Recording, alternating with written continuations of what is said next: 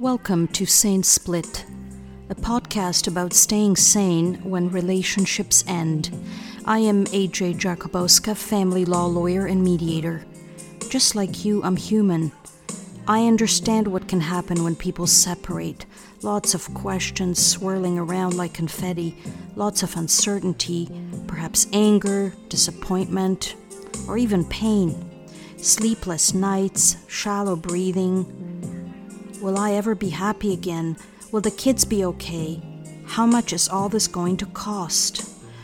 All of these questions are human, and you're not alone. This podcast features my thoughts about separation and my interviews with other humans who help people when their relationships end. People who assist with legal issues, who mediate, who look after hearts and minds, and even after the pocketbook. People who might help you plan your future. What you will hear is not legal advice. These are dialogues primarily about the human aspect of separation. We will try to stay away from legal lingo. It's humans talking to humans. I hope that something you hear will help you navigate your way to a sane split.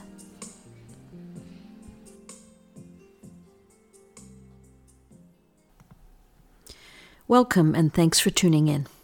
Communication. Such a powerful tool in our relationships with one another, with the world around us. So vital to our very existence on this planet, with its complex network of rights, obligations, competition for physical space, and for some groups even the right to exist. Communication is a central theme in separation. Often, problems with it contribute to the breakdown of a relationship, or the inability to communicate effectively may be a symptom of another issue, perhaps buried deeper under the surface, which is loosening the previously healthy roots of that relationship. Communication is also vital on the separation journey. The steps separated parties have to take to deal with all of the issues which have to be addressed when a relationship breaks down. This involves dialogues, messaging, exchange of ideas, verbal and nonverbal, between the separated spouses, between lawyers and clients, mediators and those mediating, judges and the parties, and many more. Difficulties with communication often act like a clog, a jam in the machinery of separation. They prevent the completion of the separation process from beginning to end, and sometimes even interfere for months or years after the separation itself in allowing parents, for example, to communicate effectively with one another about their children. Mediation and counseling help in clearing some of those jams, but this episode is not about mediation or counseling. It's about communication itself.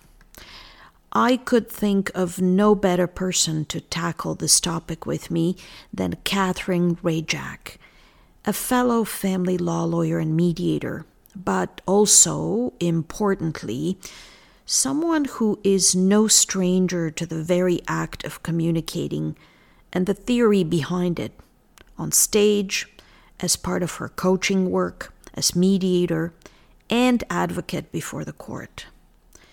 Catherine and I have known each other personally and professionally for many years now, and I think that comes through in our discussion, which I enjoyed very much.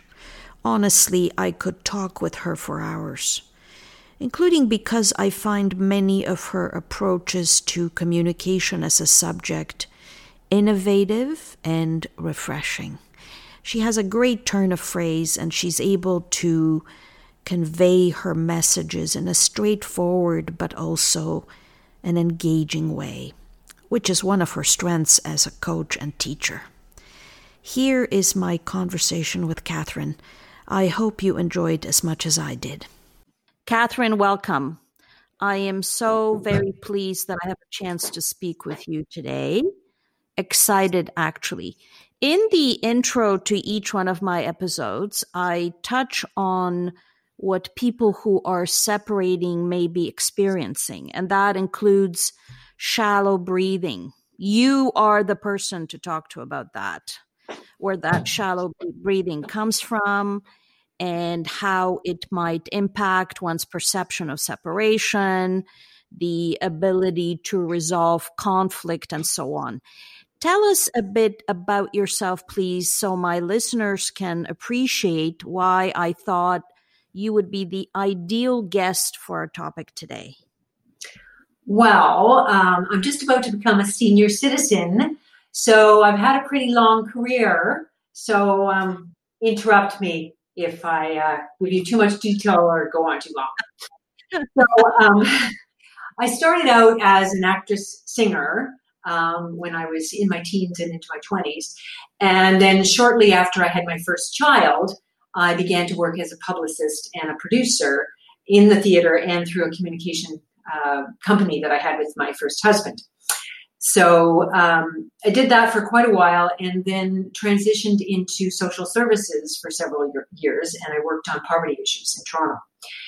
And while I was doing that, I was very involved with Second Harvest, which still exists. I served as the executive director there for several years, and then I also started an organization called Food Share with the support of the then mayor, Art Eggleton. So during that time, I did a lot of public speaking, and I made a lot of media appearances supporting those organizations through those years. Then in my mid-30s, I decided to go back to school. So I went to law school. I had, since I had been doing some advocacy work, I wanted to carry that on through the law. And so I went to Osgoode Hall, and I practiced family law and did a lot of trials on a regular basis once I had started practicing. But about 15 years in, I started to notice that I was having some difficulties with my voice. I got laryngitis a few times. I was experiencing sort of a huskiness and a bit of cracking in my voice. And, this was pretty unusual for me because I'd spent years as a performer as well as speaking publicly with no problem. So I began to look at that issue for myself really seriously. And I discovered that a lot of my voice difficulties really stemmed from tension. It stemmed from tension in my body and also an inadequate breathing.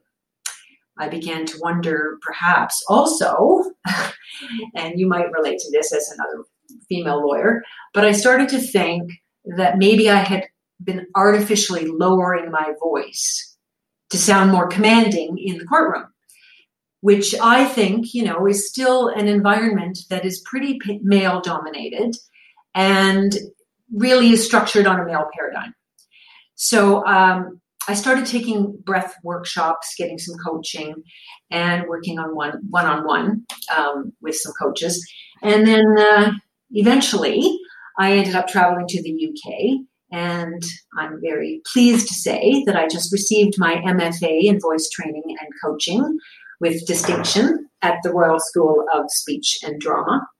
So it's kind of interesting because, here I am this late in my career and my life, having just gone to what in effect was somewhat of a drama school, which is something I had wanted to do when I was 19 and didn't do because I pursued other avenues.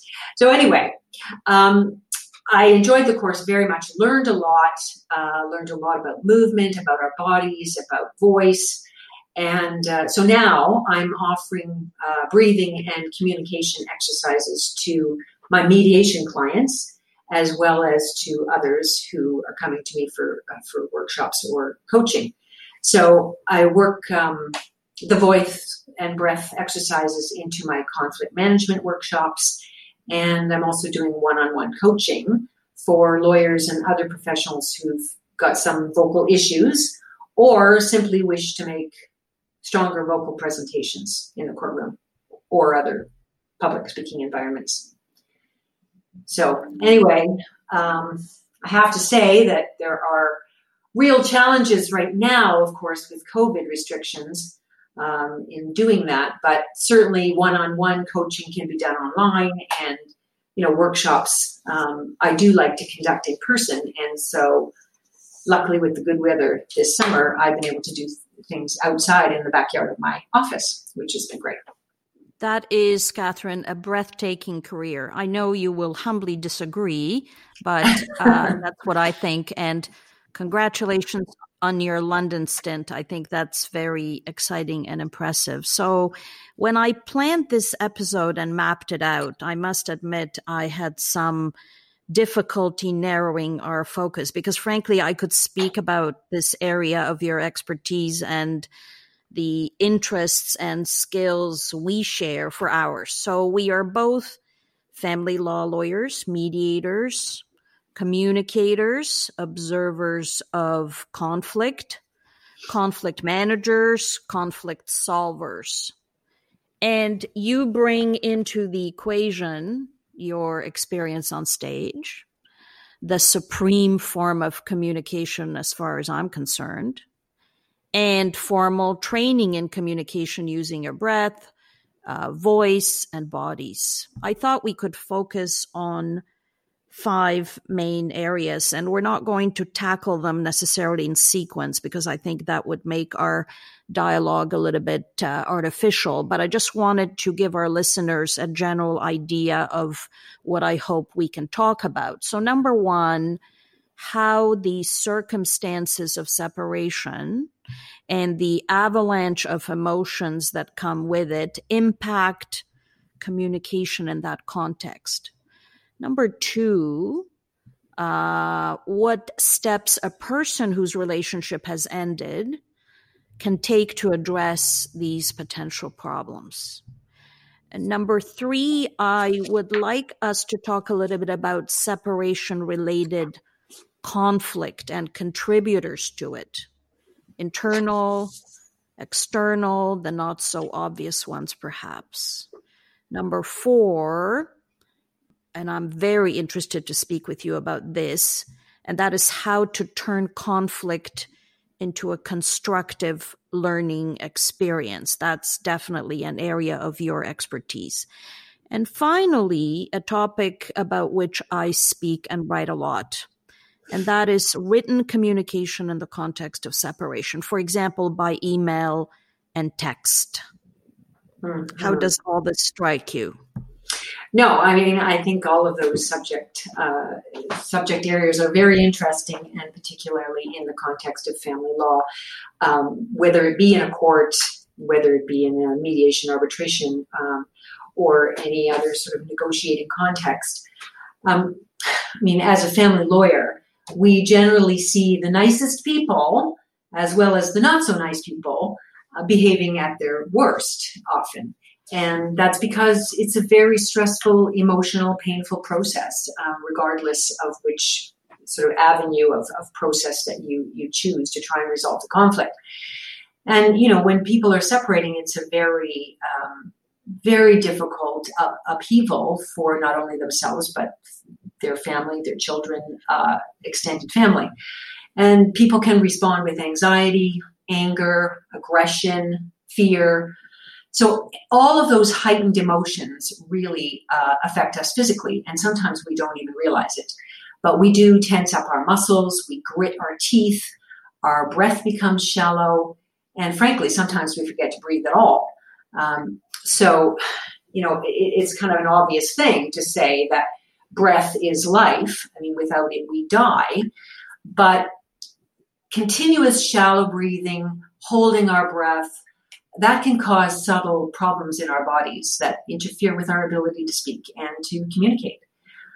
There is a breath-brain connection. I mean, breath brings oxygen to our entire body and brings oxygen to our brain.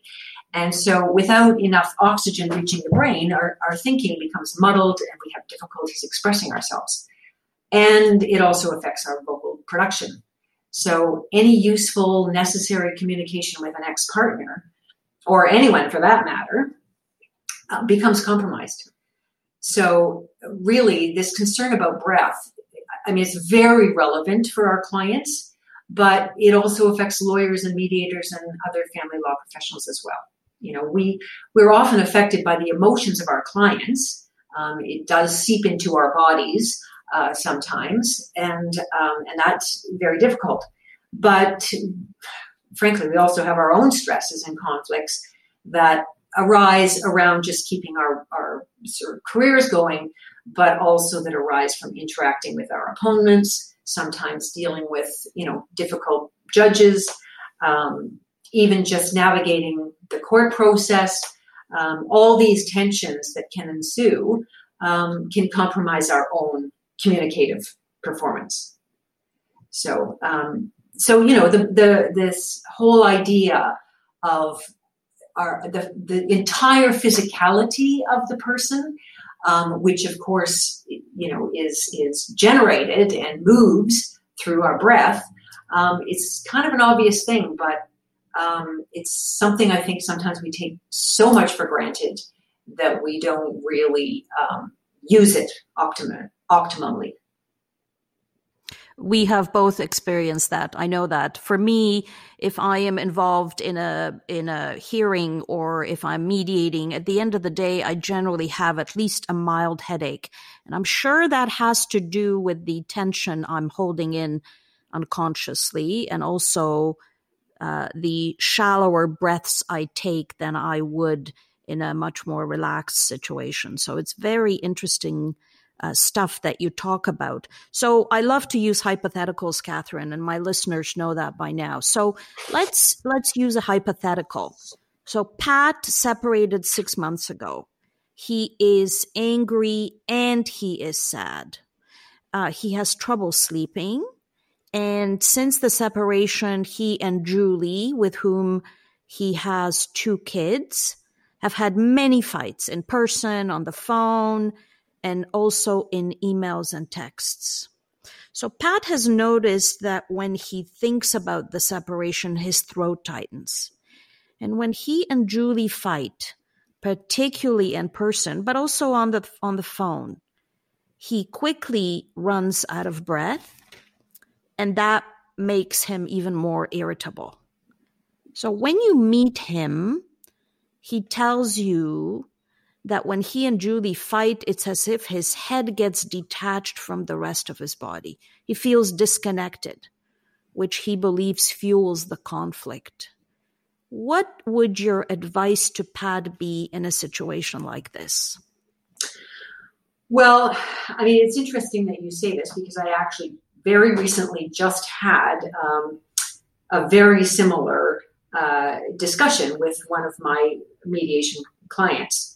And so I actually said to him, okay, don't think I'm crazy here, but I'm going to give you some tips on how to cope with this. So I took, let's call him Pat, took Pat through a series of very simple physical exercises that actually helped him become aware of his own habitual physical tensions. And you just mentioned your own self, after a full day being at court, realizing you've got a bit of a headache. And, throughout the day while you were working, you didn't even notice that. It's after when you stopped that you start to realize, oh, there's some physical things going on in my body. So just a very simple exercise, for instance, is just simply, tensing your fists. So really tensing your fists really, really tightly, and then holding them for 5 seconds and then just releasing. That simple exercise just highlights the difference between tension and relaxation, because we often, as I said, hold tension as a habit, and it becomes so familiar that we don't even realize that we do it. I have another exercise where I have people lift up their arms. So they've got their arms way over their head and they hold that until they start to feel tired in their arms. Then I tell them, okay, now drop your wrists, then drop your elbows, then drop your arms, and now feel what you feel in your shoulders, right? So that, again, it's just a very simple thing. It's not taxing at all. So when I say physical exercises, I don't mean that they are taxing exercises. They are just simple physical things that we can do to illustrate certain things and really contribute to a person's own self-awareness. Okay, so they get a little bit more awareness of their own body. And then after that, I would introduce Pat to some quick breath exercises that can be used when you're facing a difficult confrontation. And I mean, frankly, I've used them in court myself. I have one breath exercise that I really like, which comes back actually from Kundalini Yoga. And it is, it's a very, it's called breath of fire, and it's a very fast breath where you're breathing quickly through your nostrils, almost like a dog panting, but with your mouth closed. That one is very helpful, but it can be very difficult and can make people a bit dizzy if they're not used to it. And it's also something that's obvious if somebody sees you doing it. Whereas one that I used to use in court, where people would never know I was doing it if I was, feeling particularly irritated with the other side or just really wanted to calm myself down. And I've told this to my clients. It's the 7-second breath. So you just breathe in for 7 seconds. You hold your breath for 7 seconds, and then you breathe out for 7 seconds. Now, this breath actually can be increased. So, as you get better at really filling your body and using your diaphragm to breathe, then you can increase it to be 20 seconds. But I just tell people, do 7 seconds breathing in, holding, 7 seconds breathing out, and try and do it 7 times. And I'm telling you, if you do that, it just changes the equilibrium of your body. It just has to. So once you've done it, then your body relaxes, your breath comes easier, and then, of course, your thoughts become more clear, and that enables you to speak in a more centered and calm way. I mean, I don't know, maybe I'll just tell you quickly. I think people don't even realize in terms of what happens to our body when we want to talk. When you talked about holding your breath or shallow breathing, but, to want to communicate an idea or a feeling to a person, you basically have an impulse. So, there's a physiological mechanic that comes from speaking. One is this impulse in the motor cortex of your brain because you want to communicate something. So then that impulse stimulates the breath to enter and leave the body. And as the outgoing breath makes the contact with your vocal cords, then you're creating oscillations, and those oscillations create vibrations. Those vibrations are amplified in your resonators, in your face, in your throat, your mouth, your nasal cavities, and then you have the resultant sound. So, this is a very simple thing that happens to us that people don't really think about. But, you have to have that impulse. I want to communicate something. You need some breath to make that come out of your body. And of course, we have these vocal cords that vibrate to make the sound. But it really isn't just your vocal cords. It's a whole physical experience, as you breathe. And so the more relaxed you can be and the more full of good, solid breath that your body has to fuel itself, the more clear and the more compelling your communication is going to be. So as I'm listening to you, I'm thinking, Catherine, of a musical analogy. So music is a form of communication. I'm sure you and I would agree on that.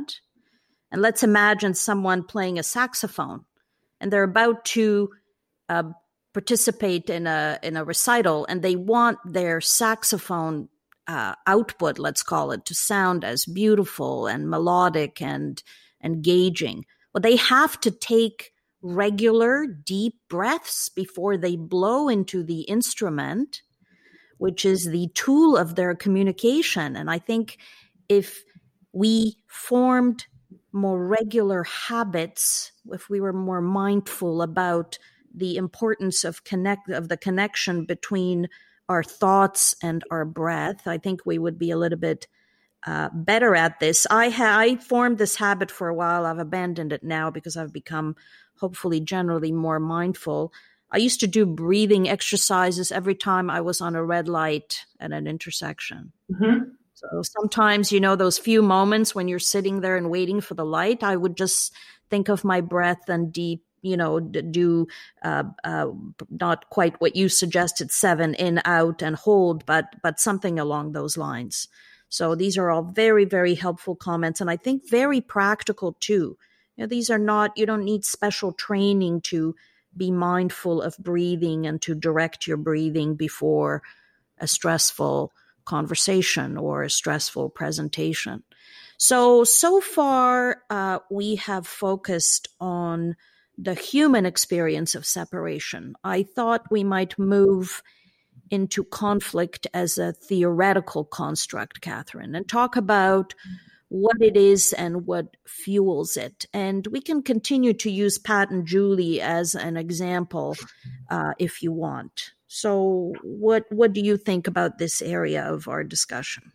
Well, I mean, I think that,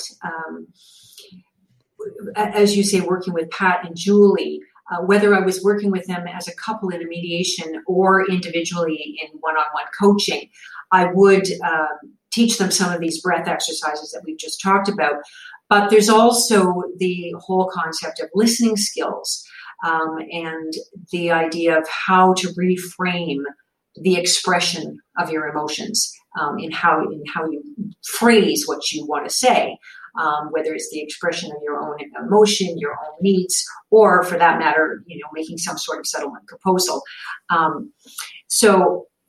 Again, I think sometimes people speak before they're ready. This whole, just to come back to the breath thing. I mean, I think if you take the time to breathe and you don't speak until you're actually ready to speak, so that you're not blurting, you're actually thinking about what you want to say, that is a beginning point.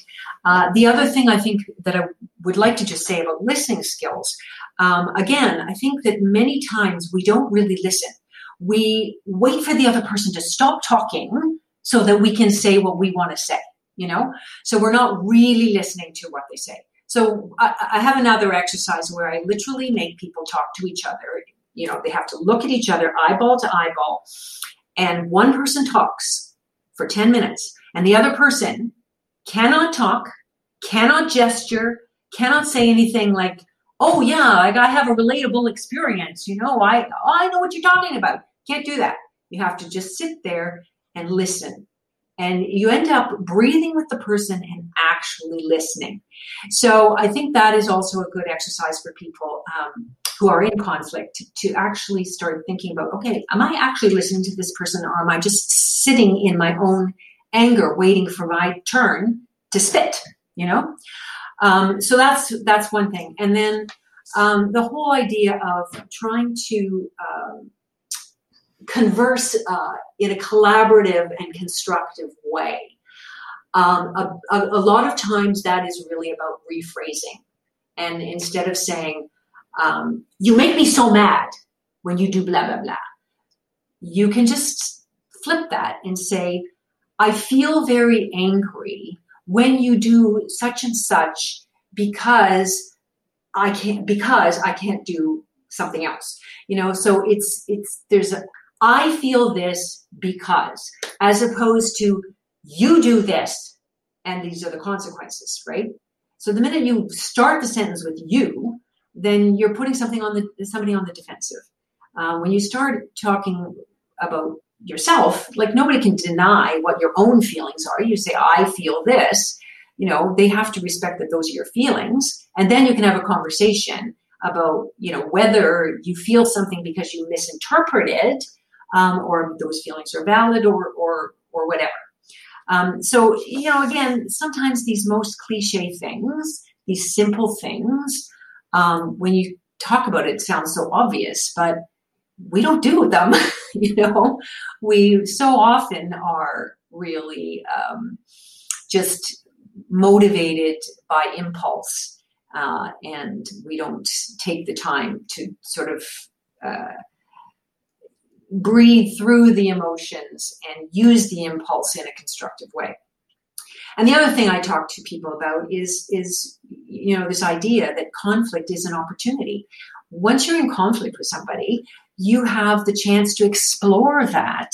And if you explore it in a positive way, you can learn about yourself and you can learn about the other person. You can actually explore each other's needs as opposed to getting stuck in positions, advocating for a position. You can talk about what do we each need and how can we come up with some interesting ideas and potential solutions to meet both parties' needs. So that would be in mediation talk, you're talking about talking about interests as opposed to just stating positions, right? So as mediators, when we mediate, we peel the onion, we take off the layers to see what is actually behind each party's stated position. I want this, and I'm sure you do this, and I do as well. We ask, why is that? Why is that thing you say you want important to you? What goal are you trying to achieve? So we're looking for their interests and not just what they verbalize as their positions. I think that's what you were alluding to. That reframing reference by you, I found very interesting. And I think reframing works for both the intended audience, but also for the speaker as well. Because I think over time, when people do the reframing exercise, the rephrasing, the reformulating the expression of their need or want or their feeling, they start thinking about it differently as well. So when a person feels like they need to lash out or communicate on impulse, and they actually stop themselves and try to rephrase what they're about to say, I think they become less aggressive themselves. I think they realize the way they were about to communicate was aggressive, and perhaps there's another way of doing it. So that's my 10 cents worth on the reframing issue, but I agree with you that it's very, very important, particularly in the context of separation. So since I have you here, a very experienced fellow family law lawyer and mediator, I thought we could spend some time on a topic which is of great interest to me and an issue we encounter every day in our work with our clients, whether as lawyers or mediators, and that is communication in writing between people who are in the midst of separation conflict. Because from my perspective, this can be a minefield, and it doesn't have to be. And there's so much potential here for misunderstanding, misinterpretation, misperception. Do you agree with this, Catherine? Well, absolutely. I mean, one of the difficulties with email, of course, and texting, similarly, is that people are employing only one mode of communication. So, as human beings, we communicate with words, with body language, tone of voice, eye contact, and our general emotional energy. So in an email, we have words only, and the words may be interpreted incorrectly by the receiver when they don't have any of the other tools and nuances that we as human beings employ when we communicate. And then, of course, the other problem is that the writer may also say things that they would not otherwise say if they, or wouldn't say it in as harsh a way, then they might not otherwise say if they were actually eyeballing the person in a direct interaction. And, frankly, I used to tell my kids this even when they started the whole MSN thing. And, and people would also break up or would say things, in texts.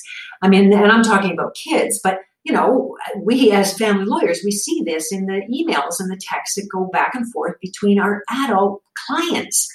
And again, when we were talking about the whole idea of constructive conflict and constructive communication in conflict, one of the things that you alluded to is the fact that, if a person steps back from their own trigger points and their own defense mechanisms, then they can have a different perception about their own self and what they were trying to communicate, never mind the other person. But, with the email, I would say to somebody, first of all, if you need to vent, go ahead and vent, but press save instead of send. And then look at what you wrote a few hours later, or even the next day. Sometimes you need to sleep on it. And decide, first of all, whether you actually want to send that missive at all, or do you want to send it as is, or maybe it could use some editing that would make the message a bit more productive. And also even just looking at the purpose of sending that email in the first place. Do you just want to vent anger because you're pissed? Or do you want to express a reasonable concern about children? Or are you making a proposal that you actually hope the other person will consider? So if you think about, how you yourself would respond if you receive such a message, then it might make a difference as to how you actually want to relay that message. And then, of course, let's not forget, of course, in litigation, when documents are ultimately going to end up in front of a judge or another decision maker, how will they respond when they see your email? There will no doubt be an exhibit to an affidavit. Does that email show you to be the person in a light that you want to be perceived? I think that, so you've given my listeners some great takeaways, and the delay advice is a fantastic one. And I've talked about it in a previous episode. If you need to vent, write it down and put it aside and look at it again. And if you're unsure, show it to somebody else, which was my other suggestion. Right. Because even after a few hours, you may still not be in a position to realize that your email is incendiary and that it really doesn't sound nice. So yes, the delay for sure. In moments like this, bring in Bill Eddy. Bill Eddy is an American family law lawyer, mediator, author, and he has this device called BIF. It's actually a response device, and he talks about it in the context of high conflict cases. And BIF stands for brief, informative, friendly, and firm. So when you get a nasty email, or what you interpret as a nasty email from your child's other parent, and your initial reaction may be to dish out in kind, you should step aside a little bit, think about it for a moment, and you can respond. But that response should be brief, informative, friendly, and firm. No editorials, no emotion. And that often de-escalates the situation. And then if you get into a habit of communicating this way, it becomes very helpful over time. And if you don't take the bait that's being put out there by the other parent, that may take the wind out of that parent's sails and make them realize there's no point baiting anymore, because you're just not going to engage. So I think you contributed a lot to how to think about these issues, Catherine, and I thank you very much for that. You're clearly very experienced in these areas, and your unique expertise related to body work and breath and your coaching experience is very helpful. So we're coming to the end of the episode, but as my listeners know, I do something at the end of each interview. And as you may know, I'm not sure I mentioned this to you already, one of my favorite podcasts out there is Alan Alda's